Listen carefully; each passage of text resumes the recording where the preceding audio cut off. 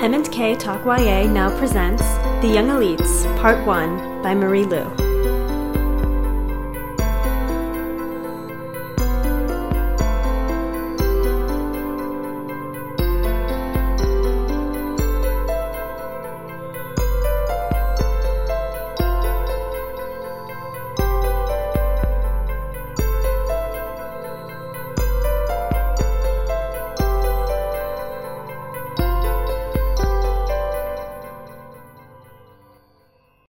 Welcome back to M&K Talk YA. I'm Marissa Snyder. And I'm Katie Bradford. And this is our young adult fiction podcast.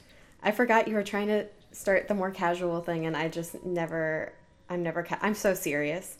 We can mix it up like every other episode just to confuse people. I was purposely trying to be very good this week because you said that you get nervous and like starting it off this way kind of calms you down a little. So I didn't want to throw you for a loop. It does, because I don't have to think about what I'm saying, and then it started, and then I can't think about what I'm saying and I just start talking. But I'm extra nervous. Well, not nervous, but I'm distracted this week because I have my new puppy. I just got him yesterday. And he's so cute. I can't stand how cute he is. So if you hear some random whining in the background, it's probably not Marissa. It's probably Toby. I mean, depending on the topic we cover today, I might be whining a little bit too. But and his name's Toby? Yep. Oh, there he goes. I can hear him. He doesn't like that I'm not playing with him 100% right now. Well, since my dog has been barking in every episode, it's Toby's turn.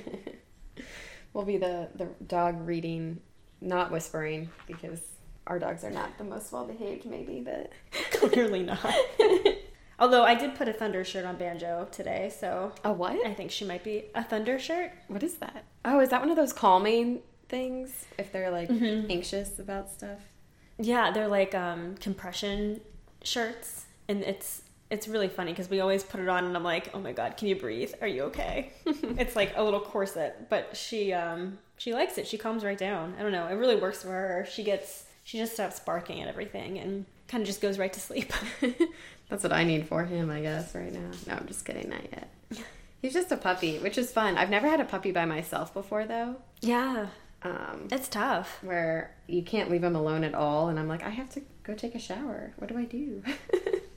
It's so funny when Banjo just walks into the bathroom when you're like trying to take a shower and just kind of sits there and stares at you. Well, actually, James was here until today, so I haven't taken a shower by alone. Like when someone can't watch him while I'm in there, so we'll see. He has a little cage, and he figured out the dog door already. So I put him in there and I went to the bathroom, and all of a sudden he was in the bathroom. I was like, how did you even get out? Like, dude, give me some space here. Yeah. I was coming right back. To be fair, I guess I always go with him when he goes to the bathroom, so maybe he thinks that's, like, polite. This is, like, what we do now. We watch each other pee. Anyways, speaking of other new things, we are in the middle of the first book of a new series. Mm-hmm. The Young Elites by Marie Lu. Sorry, you go. No, you go. I was just going to say, I really like it. Oh, good. I was worried. I wasn't sure what you would think, because I know there's been, like, some mixed responses among our friends. Yeah. But I really like it, too. I think it helped me, though, because of the mixed responses. I sort of had lower expectations. I think if I had just read it after Legend, Prodigy, Champion, I would have been, like... Because it's such a different world and such a different character. I think I would have been, like, disappointed, not because it was bad, but just because I wasn't ready to... switch, you know? Yeah, and it's also just so much darker than the other series we did. Yeah. Which I really like, because you know how much I like horror movies and dark and disturbing things, but it was kind of jarring coming from, like, the Lunar Chronicles, which was a bunch of fairy tales, and then this very, very dark world, like, and it starts off so fast, too. It's like, it's a breakneck speed, and it never lets up. I know. It was really hard for me to stop reading halfway, so... Yeah. I mean, even just, like, the first sentence is like, I'm gonna die tomorrow. You're like, what? I didn't know, like, how far back it was... Or I didn't know... Because, you know, it like, went back a week after the first chapter, the first little bit. Mm-hmm. And I didn't know if the whole book was gonna take a week, but no, it was, like, 2 chapters, and then you were... Caught up. Yeah. Yeah, and so it's about, it's like told from the villain's point of view. So she, I've like read a couple interviews by Marie Lu, and she was saying that she was starting to write this book and Raffaele was the main character. Yep. And it just wasn't working, and her editor was like, what about this Adelina girl? She seems really cool. And she was like, yeah, it's been fun to like write from the villain's point of view. And then the editor said, well, why not make her the main character? And after she made that change, like the book kind of started wrote working itself at that point. Yeah. Exactly. It's so interesting how that happens. Like, authors really are just kind of like these, when characters are real and like the story like makes sense, the author's not really writing it based on what they want to happen, right? Like, it's like the story makes itself gets a mind happen. of its own. Yeah. Yeah, exactly. And she said that like one of the ways she deals with writer's block, which makes so much sense, is, you know, if she has writer's block, it's usually because she's trying to force something to work that isn't meant to work. And so she's like, whenever I get stuck, I know I have to take a look back and see what's wrong, because it's usually something wrong with the plot, or I'm trying to make a character do something that's not in their nature to do, and that's how she gets through it. Yeah, I can totally relate to that from the little tiny bit of writing I do, which is every time I try to make something happen that I want to happen, I get frustrated because it doesn't work, and then I just stop instead of working through it. Yeah, I mean, that's the hardest part about writing, is like you get to a certain point and then you give up because you can't figure out how to fix it. And so she said this was a tough book to write because of that, and also because, I mean, we haven't read Legend or Prodigy or Champion yet, but those characters, she described them as they walk in the light, whereas Adelina very much is aligned with darkness. So it was like a kind of weird, literally. So it was kind of like a weird character shift for her. But I love hearing the story from the villain's point of view. Yeah. And I don't know if I would even call her a villain. I was going to say, it's also interesting because I'm not really sure who the good guys are right now. Yeah, I know.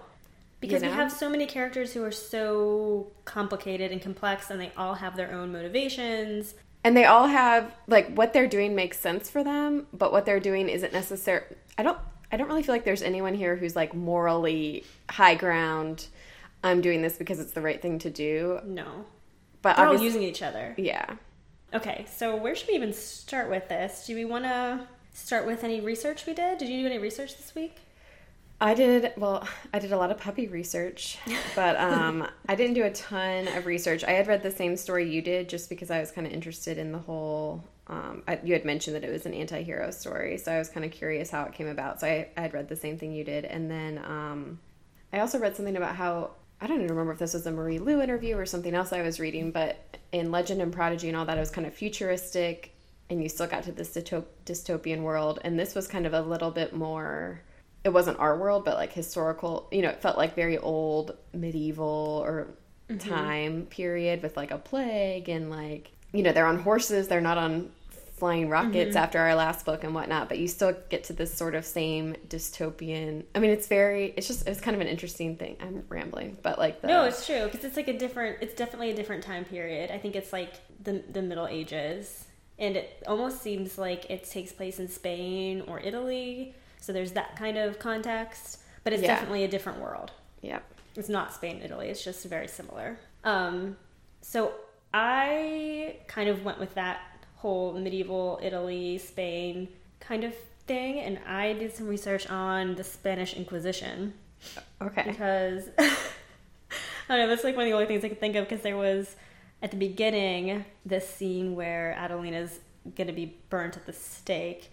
Yep. And we meet the head of the Inquisition, whose name is Terran Santoro, and he's trying to rid the world of these children who were affected by the plague and now bear these weird markings. And it's kind of interesting because the Malfettos is what they're called, and they're very much like scapegoats and blamed for like everything that's going wrong in the world. Yep. Which, I mean, the Spanish Inquisition, they were trying to root out heretics, so anything that was like going against Catholic law. But there were definitely some similarities. Yeah, tell me more. I haven't studied that in a long time, so. Okay, so do you want to guess who started the Spanish Inquisition? Like a person? Mm-hmm. Yeah, don't say the Spanish.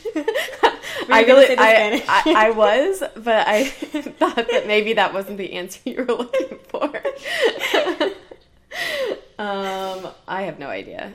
Oh, so it was King Ferdinand and Queen Isabella. Okay. And they started it in 1478 to punish heretics who were offenders of Catholic law. And I didn't know this, but they say there were about 3,000 people who were executed by the Spanish Inquisition in the 350 years that it was instated, which that seems like a lot to me, but I guess that number is kind of a more recent evaluation of how many people died, because before they thought the number was much higher. But they were saying that, a lot of the sentences that were carried out were more like you have to wear a cross sewn into your clothes, or you have to go on a pilgrimage, and it wasn't like always death. Yeah. Yeah, exactly. But that study was also published by the Vatican, though, so there's no bias there. Exactly. I'm not sure. We'll have to take this with a grain of salt. But I thought it was kind of interesting because there was a figure that I learned about. His name was Tomas de Torquemada, and he reminded me a lot of Taran. And I thought maybe he was inspiration for that character, because he was a Spanish monk who was appointed to the position of the Grand Inquisitor. And he was a really strict advocate of religious teachings, and he was kind of described as a zealot. And he had this obsessive quest to like root out heresy. And he was called the Hammer of Heretics. But the interesting thing, all I read was the book. So, Taran actually is a Malfado, though, right? Yes, we do. Yes, because that's why he was like punishing himself and whatnot, because he felt like disgusted with himself. So right? Like, yeah, isn't that what he was saying? Right. It's almost like I don't know. I think it's like self-loathing, kind of, because he hates Malfetos, but he also hates himself. So we see that scene where he's like doing self-flagellation because he hates his true nature and he feels the need to repent for being what he is. But it's also interesting because it seems like his power is like healing quickly or well. Right, exactly. I wonder. So, is that like real like I don't know. It seems like kind of a weird punishment if it's. I guess you're still suffering the pain while it's happening. I wonder if do you think he can heal other people or just himself? I don't know. That's a good question. I was curious about that. Because right now, the only person he has any connection with that I could even see him wanting to or trying to cure would be the Queen. What does she have to be cured from? That's what I'm saying. And at this point, there's no, like, so even if he could, unless he, like, did what he's doing to himself to people as torture, like if he tortured them and then to the brink of death or something and then brought them back to life to torture them again. There was a lot of torture that happened in the Spanish Inquisition, but we've been on that train to that town, and I didn't want to go there again, so I kind of skipped over that part. But I did learn about, so during like the trials when they were punishing heretics, they had these things called auto de fe, which were the kind of like the last step of the Inquisition process, where the accused would have like a ritual of public penance, and it was when the Inquisition decided their punishment. Okay. So they would do is they would publicly issue an edict accusing an individual of heresy, and you had 40 days to either confess and repent or to maintain your innocence, I guess. But during those 40 days, anyone could testify against you. So if 2 people testified against you and said the same story, you were taken into court. And if 5 people brought the same testimony against you, then you were imprisoned. And you had 3 hearings during which you had time to confess. And if you didn't confess, they would use torture. And if you, at the end of the 3 trials, you still weren't confessing, they just presumed you were guilty, and then you were punished somehow. And the most extreme ones was being burned at the stake. That's so interesting that they had so many layers, but it was never but it was really just multiple chances to ruin someone's good name, basically. I know. Well, and a lot of the resources I read said that the Spanish Inquisition was started to provide fair trials to heretics, because before, I guess it was just like, I don't know, willy-nilly burning people, but... Well, I was going to say, in some ways, it sounds more... Like, the fact that they have all these steps makes it sound more fair than just, okay, we think you're guilty, burn them. Yeah. or one person saw it or said it or whatever, like, Yeah. that's bad. You're out of here. But there's still so much hearsay involved and so much non-support of the accused. Oh, no, exactly. In the auto da fe's were, I mean, it was an act of public penance, but everyone would gather to hear you, like, repent these horrible sins, and then if you didn't, they would gather to watch you be burned alive. That's still so weird. Like, I know that didn't just happen during the Inquisition, No. right? Like, even in the Roman times when they did the gladiator wars, like, I don't understand why that was such great human entertainment Watch to, someone like, die. point out outsiders or watch people, like, violently kill each other. pretty Or horrific. yeah. Well, I also learned something about being burned at the stake. Oh, good. I went a little bit into the torture realm, but so I guess if at the end of your auto da fe, if you would not confess or you would not admit your guilt, then they would gag you so you couldn't do like a last minute confession, and then they would bring out a cross, and if you kissed the cross, they would use seasoned wood to burn you, which apparently burnt really fast, and it would kind of, make it a quick death. But if you refused to kiss the cross, they would use green wood, which burned very, very slowly. So what were they being accused of for the most part? Or do you know? So that's a good question, because heresy could be just pretty much anything. It's like any action that goes against the teachings of the church. And there's actually a whole list of heresies online that you can Google, and some of them are just so obscure. Like, I mean, I think, like, adultery and, murder were some, but then there's also, like, some that people believed that Jesus was born human and became divine later. Like, that would be, if you believe that, that's considered heresy. That's, like, I don't know. It goes back to this whole, who was it in, when we were saying Winter, like, I don't know if I could lose my mind for that, like, moral I know. standing. Like, I think even if I didn't believe what they were saying, but it was something that, like, didn't impact other people, like... I'd be like, sure, I believe that, whatever. Let me go, please. Yeah, or at least, I don't know, yeah. I'll go, like, stand in a field with a cross or whatever it was, if you just get off my back. Well, also, there was historically, it was common to blame people for natural disasters. So I was actually talking to my cousin about this, because she's in a play coming up, and it's Voltaire's Candide, and they have an auto da fe in this play, and there's like this whole song that she was singing that's like, what a day for an auto da fe, and they're burning people because it was after the Lisbon earthquake. They blamed the quake on the sins of heretics, and so this auto da fe was a form of, like, cleansing. Which is so interesting, because that sounds like such a old school religious mindset. Yeah. To, like, be like, oh, the gods are punishing. I mean, even in Catholicism and stuff, it's more of like an Old Testament type of God who did that kind of stuff. Like, oh, you didn't listen to me, I'm gonna, flood the world or whatever. Exactly, but it also, like, it tied into the book so well, though, because the Inquisition was angry at these malfetos because they were kind of blaming them for, there was this blood fever that happened, and now we have these marked children, and they're very much the scapegoats, kind of like what happened back in the day, like, for real. Yeah, 100%. And especially it's interesting that some of them have powers and some of them don't, or some of them haven't at least manifested their powers, because it sounds like she's weird that she didn't have any reaction when before she killed her dad. Yeah. But also, was it Raphael who was saying his theory that, like, their connection to the gods because of the fever?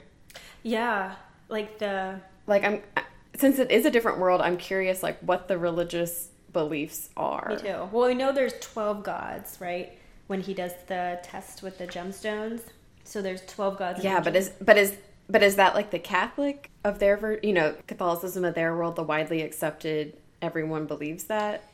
I thing, think or so. is that like the religion doesn't have a name. Yeah, but I think it seems like that's the widely accepted view.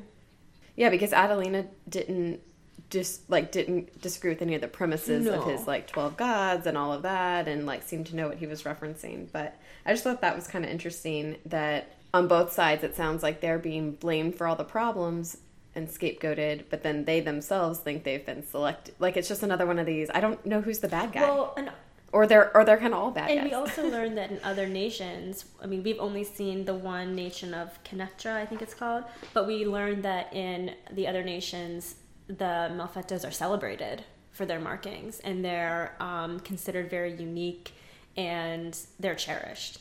And so it's kind of interesting how you can have one country that hates them so much and persecutes them, and another country that very much values them. So I wonder if like that will come into play eventually. Yeah, especially, isn't one of the young elites from the Sunlands or whatever? The Windwalker is, yeah.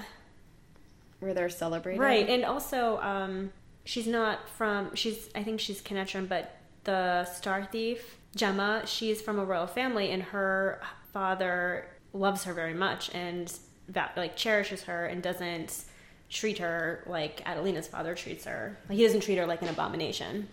So there is that juxtaposition between, like, Adelina's situation where she's very much hated for her markings, and then her finally meeting some people who are celebrated for it. But it's kind of weird how, like, it kind of reminds me of cyborgs and shells and the different way. Like, it makes sense to me that society blames these people, but I feel like in my mind, especially because they've already been, like, they weren't born that way. So they've already, like, you know, they grew up, loved these kids, hopefully, for the most part. And then they got sick and survived. And then all of a sudden you're hated. And then all of a sudden you're like, oh, never mind. Like, I mean, it sounded like her dad was just a bad guy on top of it all. Like, even before the sickness. A real like, piece he had of work. He had anger problems. Like, it wasn't just because of that. He makes, like, Audrey from the Lunar Chronicles look like Mary Poppins. He's so terrible. And I also, like, I did not expect him to die so quickly. I mean, I knew that she was in jail. It opens up with her in jail because she killed her father, but I expected there to be more of, like, a cat and mouse with him and her. And then it was just like... Yeah, like I said, I thought maybe by the end of the book he would have died and she would be... Especially because it's a series, so they could still... Like, that's how she ended up in jail, was the first book or something. But no, it was like the first 30 pages. And then, like, he gets trampled by his horse. Like, it was... Ugh. It wasn't pretty. It's... Yeah, the book is pretty dark. And her struggle... I mean, you know, like, she knew it was wrong. She didn't do it on purpose, but it also was her desire manifesting itself in these... not visions. Visions? What do you Illusions? call them? Illusions, thank you. Right, because it's almost like her illusions come from, you know, a very kind of, it's a latent kind of feeling where usually you can suppress them, but it's almost like, in her case, those voices that you have inside you that you know are wrong, it's like they are released, you know, and usually, like, in most cases, people can kind of, like, quiet them or not act out. It's also interesting that the reason I think she's like that and that's how her power manifests itself is because her dad was so terrible to her. But her dad was extra terrible to her because he was trying to get her to have some kind of magical power. Mm-hmm. And then when she finally manifests that magical power, it kills him. Like, it's just kind of a, like... It's ironic. Serves him... Like, I felt like it served him right. Yeah. No, I totally agree. I mean, it was kind of like, oh, is this what you wanted to see? Okay. F you, Dad. Like... And I mean, just... I don't know, her whole journey at the beginning was really tough too. I mean, losing her eye and how it's still, like, anytime she feels heat, it, like, she was awake for it. Oh, yeah. Or she was, yeah, like, not just losing your eye, but, like, the pain, like, that sounded very Middle Ages to me. I agree. It reminded me of The Handmaid's Tale, actually, a little bit. Have you been watching that? I haven't been watching it. I've been, like, watching it compulsively, but it's not, like, giving anything away, but there's a handmaid who has her eye removed as a punishment, and I was watching that this week, and all I could think about was Adelina. I was like, oh my god, it's so awful. And then her sister, I'm still, like, kind of confused by their whole relationship, because didn't her sister also have the fever, but she's not marked? Is that right? So she escaped unscathed, and it's tough because now she has, I mean, her sister is loved, quote unquote loved, it's still questionable, but she's treated much better by their father than Adelina is. So yeah, there's this, like, weird competition for their father's love. But so are there kind of, like, 4 layers if you got sick? 1 was all the adults or whatever died. 2 was you survived and you're completely fine. 3 is you survive and you're marked. And then 4 is you're survived, you're marked, and you have secret special powers. Yeah, so, yeah, I guess some come out of it completely fine. I think that's where I got confused, because I thought that she would at least be a Malfetto. Yes. Even if she didn't have any, like, powers. But I guess if you survive the fever without any physical signs, then you're still okay. And it's interesting, too, how some of the markings are beautiful. Yeah. You know, like Raffaele's markings are very striking. And I think part of that, I don't know, maybe that ties into a little bit of how you're treated, because we see like all of the consorts that we meet at the court when she's rescued and taken to the pleasure court. All of the consorts are marked, or almost all of them. So I think that was kind of interesting too, how it's like, even though they're Malfettos and they have these markings, in some areas they're almost fetishized. Yeah, well, and they're not so like turned off by that aspect to not go to the pleasure courts and enjoy their company. Right. I mean, there's definitely it's not like, still like an us versus them mentality, but yeah. It's almost like what is publicly hated can be privately fetishized, which is kind of messed up. But that was also like an interesting level to put onto it. Yeah. I'm curious to hear more backstories for people, like everyone. I know. I'm trying to think of like, who's your favorite character right now? Favorite in terms of what? Like the one I most like to read, or the one I'm more interested in, or the one I relate to? Like, what do you mean by I can't pick a favorite. Just general favorite. Who do you like most to read about? I think I'm most like curious about not Raphael. What's the not Terry? Enzo. The guy who saved her, Enzo. Do you know when Lauren read his name, she thought it was Elmo? And she was like, why does the main character have this clown Now name? I'm going to start reading it as Elmo. I'm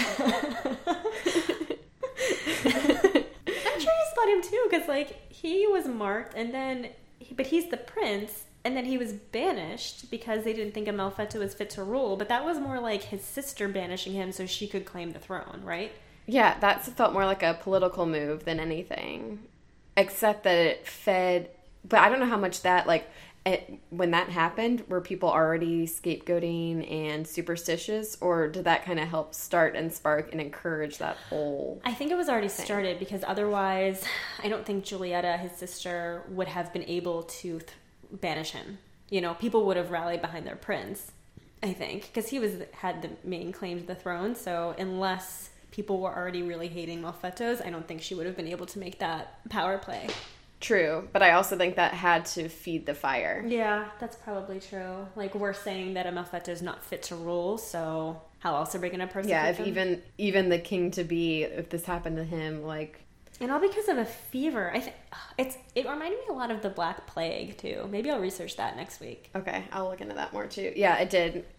That also made it seem very Middle Age-ish. And it killed so many of the population, like it wiped out certain villages. It's very similar. I'm also kind of curious a little bit to know what they did about it. Like, did they just quarantine people? How did they treat it? Was it kind of like in the Middle Ages, or did they? You know, it sounds like it. Literally, I don't remember if this is actually what it said, or if it was just the impression I got. But like, no adults lived, right? No. So that's crazy. Yeah, I know. Especially because kids are usually More susceptible. much more, have weaker immune systems and whatnot. Yeah, I'm curious about that. I'm also curious about, like, what happened after Enzo was banished and then he just, like, shows up looking for people like him. Like, what happened in that space of time? Yeah, and how... Because she eventually recognized him, right? Right. Like, so his face was known. So how does he, like, live in real life? As a banished prince. Like, does he walk down the street and, like, people are like, oh, yeah, that guy used to be prince. Look at how he's fallen. I don't know. And now he's, yeah. And how does he get, like... I mean, he formed this Dagger Society, right? But I was just curious, like, how did you find people to support you? Because he obviously has patrons, and he obviously had them before he started this society. So I was just like, I guess there must have been just a group of people who always secretly supported him and who... Well, that's why I was kind of wondering, like, there had to be some people who still think he's the rightful ruler, right? Yeah, I mean, I think all the patrons of the court do. Yeah, and they're just not concerned, or maybe they even like his power. Like, that's also probably part of it. Some people, I'm sure, who are intrigued by power and already think he's the rightful owner, and then they, like, see what he can kind of do with his fire stuff, probably think he's the horse to put their cart behind. Yes. And also, I think they're just curious to see what he will reward them with, you know? Yeah. If they put... They can only go up from there, especially if it remains secret that they're supporting him. Yeah. I agree. Or they could always betray him down the road if the grass gets greener. Mm-hmm. The puppy is asleep and his head is hanging off of the Puppy, chair. don't wake up. And he looks like he's going to fall off, but I'm afraid to wake him. Okay, here's my other question. So we've seen a couple elites and their powers. Which power do you want to have? If you could have anyone. Oh, that's a good There's question. like the Windwalker, there's Enzo can control fire, Adelina can create illusions. What are the other ones? I never really understand what the spider can do. Is he can just see in the dark? That's all I know for sure he can do. But there has to be more to it I'll than that. skip that one. And then the architect, he can, I don't know, he can like unwind objects. Well, yeah, I don't know what that means. But yeah, that's how they described it. Like, does that mean he can like, what's it called when you can move things with your mind or like bend things with your mind? Oh, like telekinesis? Telekinesis? Mm-hmm. But I don't know if that's what it is because unwind just sound, or do you like de-atomize people? That doesn't sound like a thing. I have no idea. There's a young adult book called Unwind that's on a complete different sidebar, but never mind. Continue. What power do you want to have? Speaking of that word, no. No, because I really want to read it, and I'm like purposely not reading it in case you want to do it on this podcast. Well, we should then in that case. But I don't know, Adelina, I'm interested to see when she can control it, if it can be more like controlling what people see seems really cool and powerful, sort of like if it gets to the point where they were talking about, you know, if you could, or she was saying maybe if she could change who someone looked like, or what, like it could be a really powerful gift, but right now it just scares me because it's so linked to that hatred and anger, so I wouldn't want it. Yeah, it seems more like a burden than a gift right now. Yeah. And then I'm just intrigued by Fire Guy. I'm like, I think I also am just like his power, like his confidence and whatnot. I think actually Raphael is the one that being able to read it all. Being able to, like being able to feel everything. Yeah, I think that's kind of cool. But I don't know how useful it would be. It's just but I don't really need it. Yeah, for anything. and it's not like, I don't know. It's not a very helpful or exciting power. But I just like love information, and I feel like it would be like the one that I could actually enjoy regularly. He's more of like an empath. You know, like you can sense everyone's emotions and feelings. Well, when I met Marie Lou, I asked her the same question during the book signing, and she originally said she wanted Adelina's powers, but with the caveat that she wouldn't use them for bad. But then she said that she wanted the Windwalker's powers. I was going to say that too. That one's kind of cool. And I feel like there's a lot more there that we haven't... I listed all of them, but so see, I don't know. Okay, here's the thing that I don't get is when everyone talks about superpowers, they're always like, oh, I want to be able to fly. But here's the thing about flying. It would be awful in so many ways because it would be freezing, and no one thinks about that. Like, if you're flying high in the sky, you're going to be really cold, and you're probably going to get wet all the time because it's going to be raining, and, like, if you fly through a cloud... I was going to say, even if it's not raining out, you'll be in all the condensation. I always say I want to be able to teleport. Like, I want to be wherever I want to be instantly. Is my number one superpower that I've always wanted to have. Because I don't even hate traveling, but it's just so much work, you know? And I have friends all over the place, or there's, like, places I want to go or see, or even things like with this dog, if I could just, like, teleport to my parents' house instead of putting him in the car for 20 minutes. I just want to commute to work. That's all I want to use it for, is just commute to work and not have to sit for an hour on the train. Yeah. But, like, and also, you could be so sneaky about it, because the other thing about flying is if you're flying too high, you're too cold, and if you're flying too low, everyone is going to be able to see you, and then they're going to kidnap you so they can experiment on your brain. But with teleporting, you can be really sneaky about it, and you could never be detected. And also, with flying, you can still be, like, trapped. With teleporting... I don't know how you stop someone from teleporting, right? Exactly. Like, even if they locked me into a whatever, couldn't I just teleport to wherever the hell I wanted to go? Absolutely. Yeah, no, teleporting's my go-to. But that wasn't an option in this group yet. It wasn't. The one in this group that I really liked, though, was I really liked the Star Thief's power. Like, if I had to pick an existing power, I think I'd want to talk to animals. Because how great would that be? I could just like text Banjo during the day. That reminds me of Eliza Thornberry and what was that? Did you ever watch that show? It was like on Nickelodeon, No. and this girl, her parents were I don't know, they like traveled the world and like studied animals or something, and she could talk to animals and didn't tell anyone, and it was like a cartoon. I don't know. That's what I'm imagining though. You as Eliza Thornberry. Yeah, I think that's the one that I would go with. I mean, being able to heal yourself would be pretty cool too. Oh, I kind of forgot about that one. Except that would only be really cool if my life were a lot harder. Like right now, luckily, I don't get that injured seriously that often, right? It's like, oh yeah, I got a paper cut, or right now I have a bunch of puppy scratches and stuff. But what if you could like cure a cold? Like you could essentially never get sick. I wonder if it extends that far. and it would be cool if you could heal other people. Yeah. To your point, Well, if it could extend, then it would be more use. But then it would also be like, because people would be like, oh, they'd be coming to you like asking you to, I don't know, heal them all I was the gonna time. say, and then you'd like feel guilty if you Yeah. like didn't make time to go save someone. But then you feel selfish because you're like, no, you know what? I have to like watch this Netflix show, so you're gonna have to sever through your cold for a little longer. I'm just trying to live my life, so I don't have time to get rid of your with flu. great power comes great responsibility. Exactly. So that's why I just want to talk to animals, because like, you know, no one's gonna care about that one, and no one will know except the animals. That's true. Although I wonder, like, does that mean you can you just talk to them when you're choosing to talk to them? Or, like, whenever you're outside in the woods or something, are you going to hear, like, every squirrel and every bird and, like, all, like, can you not enjoy nature anymore? That's a good point. I don't know. And also, like, I'm not sure if I would want to hear what Banjo would say to me. You know? Well, they say even, like, a full-grown dog has, like, like, they're really, like, as smart as, like, a toddler, right? Yeah, so like a 3-year-old. They're not, like, this... Yeah, so you can teach them certain things like you can a kid, but you can't. They're not. You can't like, reason with them. You're not going to have these intellectual conversations with Banjo, even if you could talk to her. That's true. That's true.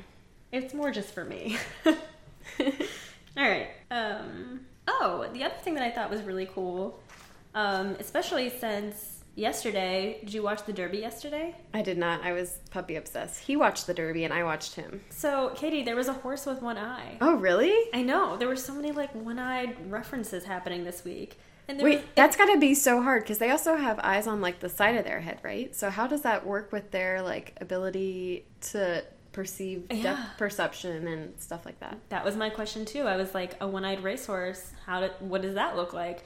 But they said that it's fine. I mean, he can still run. He didn't win, but did he lose his eye, or was he born without an eye? So his name was Patch, actually, but he was named before he lost the eye, and he lost the eye almost exactly the way Adelina did. So his eye got infected, and they had to remove it. Oh my goodness. I mean, probably not with a flaming hot knife while the horse was still awake, but still. So if he didn't win the race, is that a sign that she's not going to win the war? I don't know. We'll have to wait and see about that. You're like, I don't even know what you're saying. Yeah. But I really did like the horse race that they had in the book. And I researched that a little bit because it is almost identical to the Palio in Siena. Have you heard of that? No, what's that? So it's this horse race that is still held today in Siena twice a year. And it's a horse race in their piazza. And it's held in July and August. And in the race, there are 10 horses and riders. And each horse represents the city wards throughout Siena. And they're called contrada. And there are 17 contrada, but only 10 compete in any race. So the kind of thing that's interesting is that the riders ride bareback, and they are not allowed to enter any purebred horses. So they all have to be, none of them can be purebred. And they do 3 laps around this piazza, and it lasts 90 seconds, but it is a crazy, treacherous race because part of the competition is like everyone wants their contrada to win, and so the jockeys are allowed to like push other jockeys off their horse. They can hit them with their crops, like they can try and sabotage the horses. It's just like utter chaos for 90 seconds. And if a rider falls off the horse, but the horse still finishes first, the horse can win. So it's based on, like, the horse, not the rider. That's actually really cool and kind of crazy. So what's the reason behind no purebreds? Like, is that just... I have no idea. That's a really good question. But they all have to be, like, of mixed species, I guess, or whatever, horse breeds. But the horses are so prized that before the race, each horse is walked into the church and blessed before the race. I know. So should we have a field trip and go see the palio? See it? Yeah. I'm kind of scared to go because it sounds like it's absolute insanity. And it's super dangerous. Like, riders get hurt all the time. The horses get hurt, which I wouldn't like to see. I mean, the competition between Contrada is... I mean, it goes back to the 1500s. I think it was 1590 when the first one started. And the Contradas all have really funny names, and almost all of them are named after animals. So, like, there's the snail and the caterpillar and the crested porcupine is, like, Contrada names. Those are almost as good as the Patronuses. Yeah, exactly. And if you win, you're presented with, like, this banner of painted silk, which is called a palio, and it's exactly what Gemma receives at the end of the race. She gets like a bolt of silk. So it seems like that race in the books was based almost identically to the palio in Siena, which I really liked. That is really cool. I don't know how I want to say this. I feel like, why doesn't he just go find his sister? Like, Enzo? Yeah. That's a good question. Because he was able, like, when they were basically trying to bait him in part when they were burning Adelina as well, right? Like, they thought he might come. They keep trying to draw him out. But I don't think they know that he's the prince, though. I think they just know that, like, there's a leader of the Dagger Society and they're trying to root out young elites. I don't think they know that that might be true. Okay, gotcha. Prince. Yeah. But that would almost make it easier for him to get close to his sister or the king, and then be like, surprise, I can burn you, or whatever. I don't know. I just feel like, I mean, it's more interesting this way, but I'm not sure if I really understand I feel like there's a barrier that we haven't been introduced to yet for why he can't get closer to the queen and king just being her brother. Unless she just knows that he probably wants her crown. I agree. I think maybe they're just kind of, like, biding their time. I'm sorry.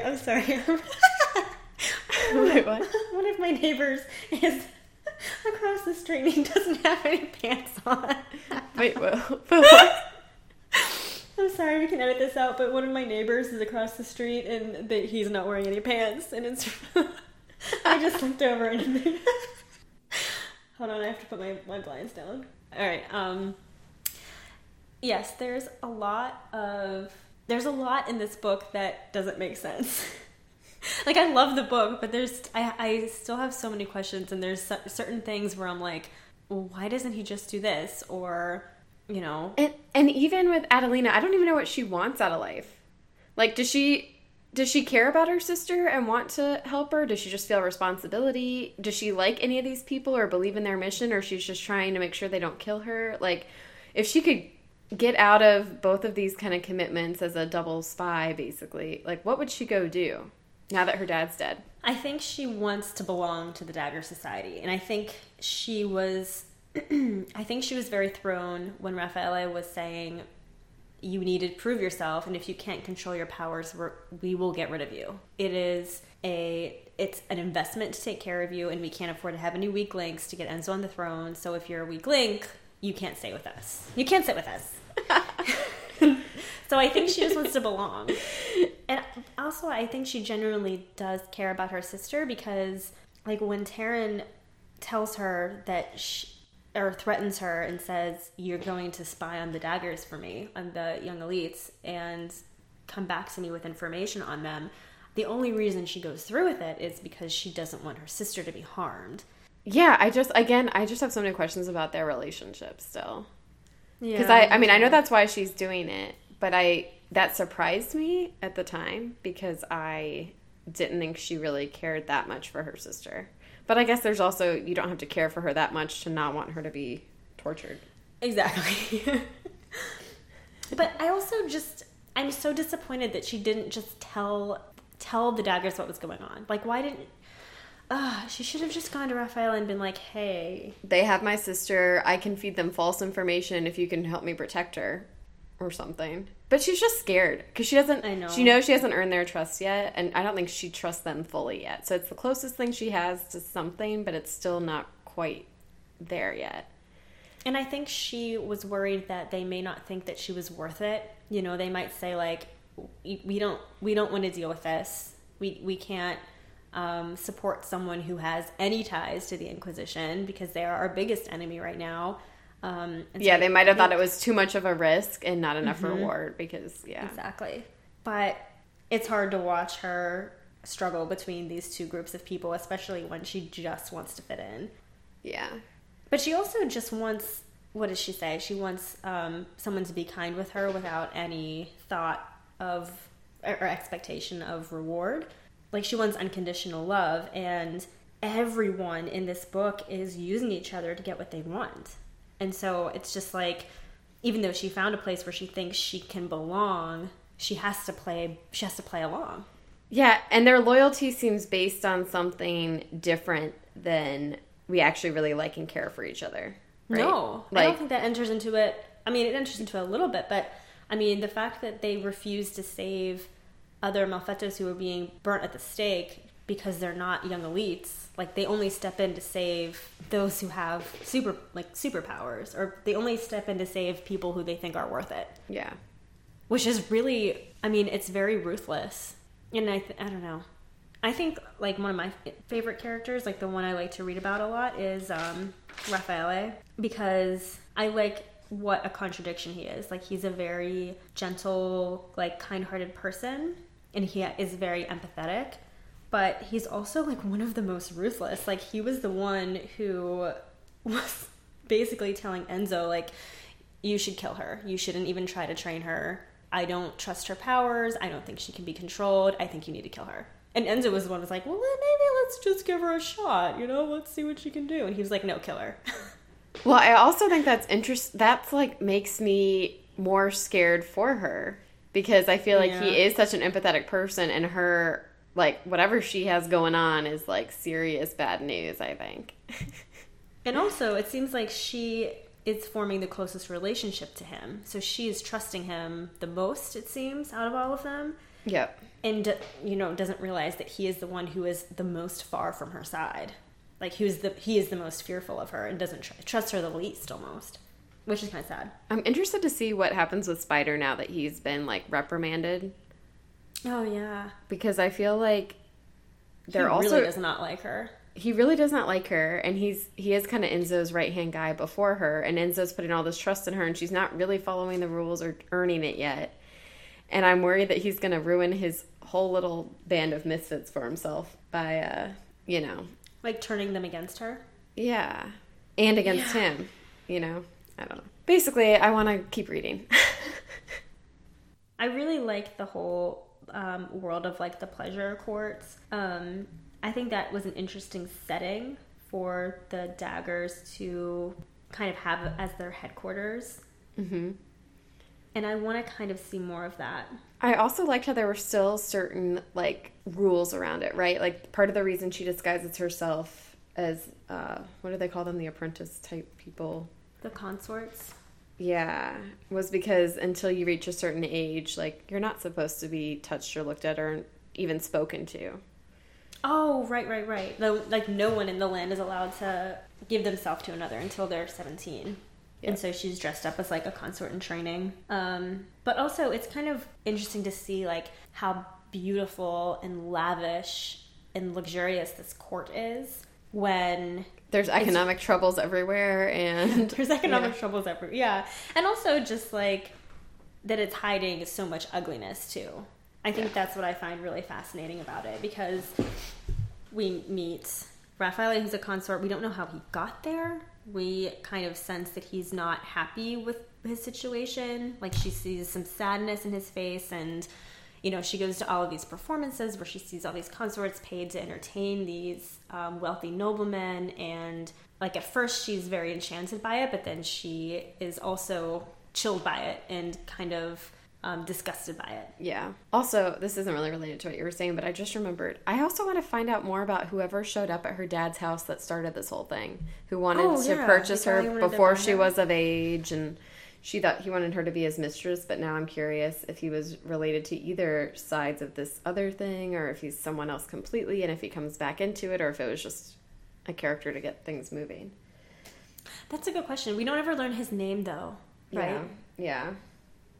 But maybe down the road she'll recognize him or something. I don't know. I'm just kind of curious to see. Because the whole reason she ran and used her power was because this guy really wanted her, and this guy really wanted her without really knowing much and was willing to like settle the debt and everything to take her before she was of marrying age, get her off his hands with very little negotiation when no one else has been interested, like all this stuff. So something suspicious there, I think. But I don't know if it's just she's pretty or what. Yeah. It may have also been just a way to illustrate how terrible her father was. Like, I don't know if it was just a plot device to show how heartless he was, that he would sell his daughter to a stranger just for, because is ruining his business reputation by being a Marx. And because he needs the money, and And even when he gets that opportunity, I felt like he was trying to talk the guy out of it, but not because he cared about his daughter, but he was basically like, why would you want her? I know, which is another reason of, she feels so unwanted and she wants to just belong somewhere. I mean, and it's so sad her mom died so young. I know. But it's also interesting when she had the flashback about like the butterfly when her dad broke her finger. Mm-hmm. I don't know. Like, I guess she had already been alone without her mom and her dad trying to like scare her into using her powers or whatever he was trying to do, bully her into using her powers already. So maybe that's where the darkness had already started coming from. But it is kind of interesting to have her even like recognize and describe herself as like so motivated by this thing she recognizes as darkness inside her. Mm-hmm. I like how she's a little bit unapologetic about it. Yeah. Like when she was stealing stuff so she could run away, and she was like, oh yeah, here's another thing to love about me. I'm a thief. Yep. I think she's definitely recognizes that it's wrong, though, and I think she is struggling because she does have this alignment to fear and fury and darkness, and so she's very much thrilled by and excited when other people are afraid around her, and that like fuels her power. But at the same time, I think she feels disgusted at herself because she knows that it's wrong to feel that way. Like, even when her father dies, there's part of her that's, like, really excited about it. Yeah. And she kind of hates that she has that portion in her. Well, I think the reason she hates it, and the interesting thing is, it reminds her of her dad, right? Like, her dad was so, like, she knows that part of her makes her similar to her dad, mm-hmm. and she hates him so much. But then she also kind of comes by it honestly. Yeah, I agree. That's why it was like, I thought we'd see more of her father, because I thought we'd see more of like them interacting with each other. Yeah, I'm sure we'll see more in flashbacks. There's been like a number already. Again, I want to know more about the sister, and maybe that'll reveal more of what her family life was like before. Yes. I mean, I'm sure we will. We kind of have to. We have to. It's a requirement. Also, it's so weird how like Taryn and Julieta have this weird relationship now. How what? Taryn and Julieta are like sleeping together. Like, what is that all about? How old is she supposed to be? Okay, so she's Enzo's older sister. So Enzo is how old do we think any of these people are? We know Adelina is 16. Yeah, I guess she's the only one that we really have an idea of. Her sister's younger than that. I get the impression that they're all young-ish, though. I mean, like, I think Enzo must be maybe early 20s. I was gonna say, I wouldn't say anyone's like over 25 in their group. No, but I don't think they're all teenagers either. Well, we know Raphael's at least 17 because that's when he became a consort, and he's been there for a while. So let's say late teens, early 20s. So Julieta is probably maybe mid 20s. Well, they do say that there's definitely an age difference between them. Like, they comment on that, and he has a chapter where he's almost surprised that she wants that she wants to be with him because of the And age then I'm difference. kind of curious, is she interested in him at all? Like, or is she just using him, or is she just trying to get back at her husband, or is he just like fun, or is it a little bit of all of the, but like I don't get the sense that she has any like real feelings for him yet. I feel like she's just using him just like everyone else is using each other. Yeah. But you get the sense he really cares about her. Or is he using her too for something?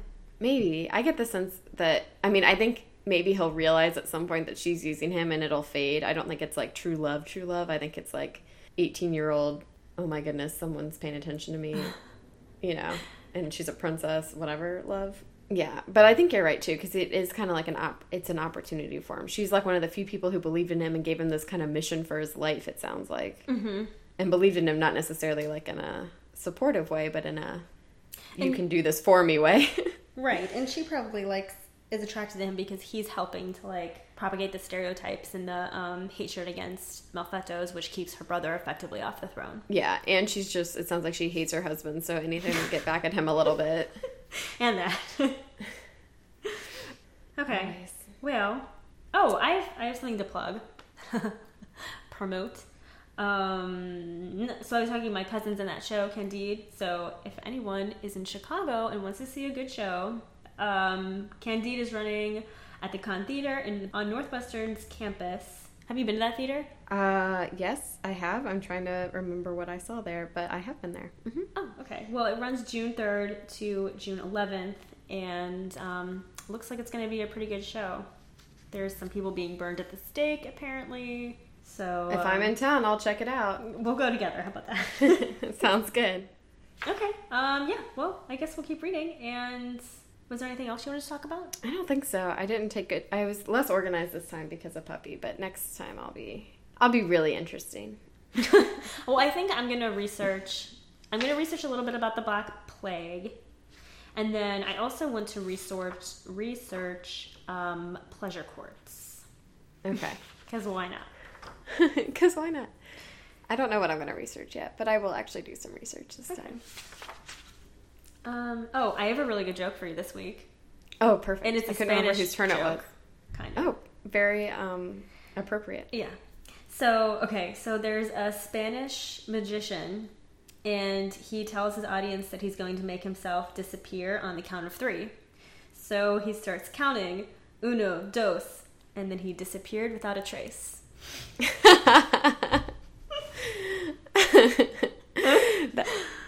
That's good. I did like that one. It also reminded me of the little blurbs at the beginning of some of these chapters where they were talking about magic and how it came from. Do you remember that part? I love how they have these little excerpts because they're she wrote all of these, but together they just add so much to the world building.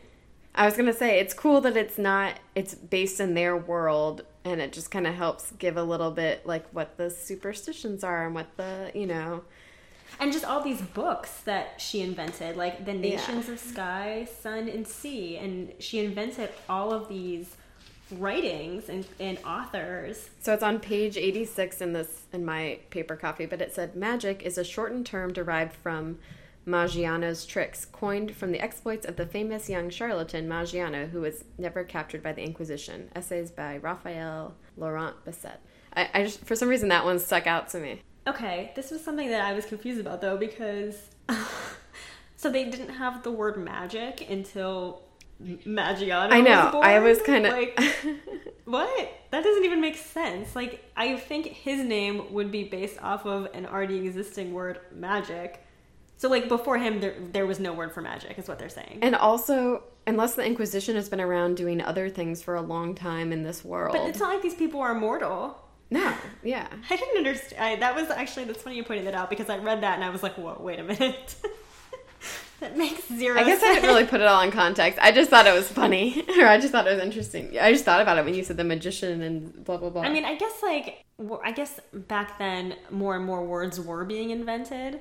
You know, like Shakespeare invented a bunch of words, but it just seems a little strange that word never existed before this Maggiano guy. Also, it could be false but still, even if it's just part of I the don't story, know. even if that guy never existed, or even if whatever. I trust Raphael Laurent Basset very much.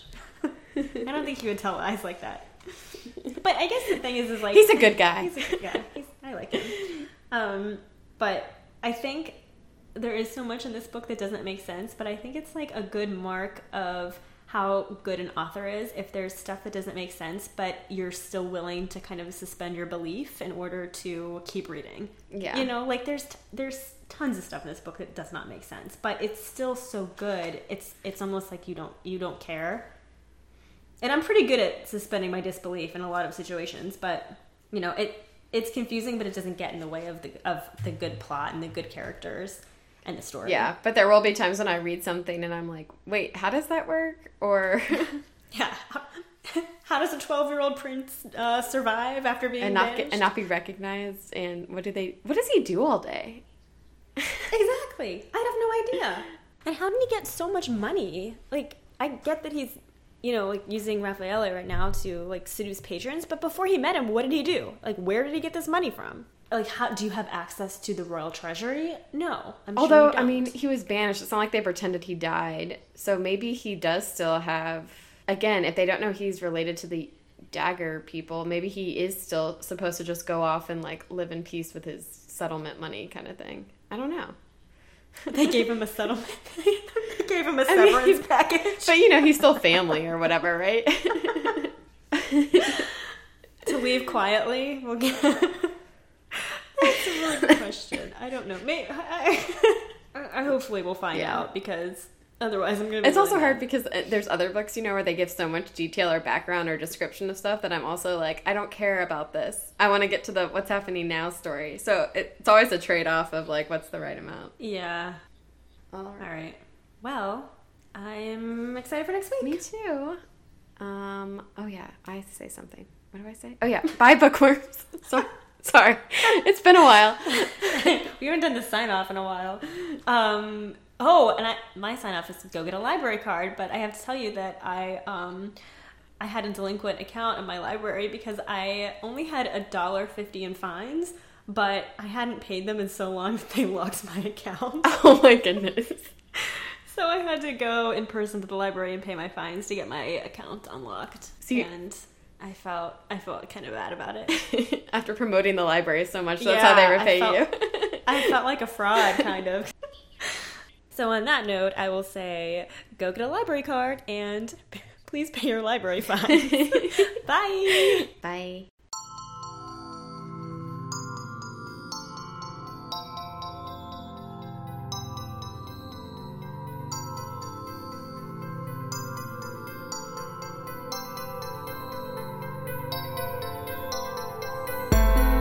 M&K Talk YA is produced and edited by Marissa Snyder and Katie Bradford. Original music composition by Timothy Milkey. Logo design by Marissa Snyder. For updates and extras, visit mnktalkya.com or follow us on Instagram and Facebook. And if you haven't already, please rate, review, and subscribe on iTunes. We would like to thank James Tobias, Chad Snyder, Meredith Kelfie, and Michael Howard for all of their support. Thanks for listening, and see you next time.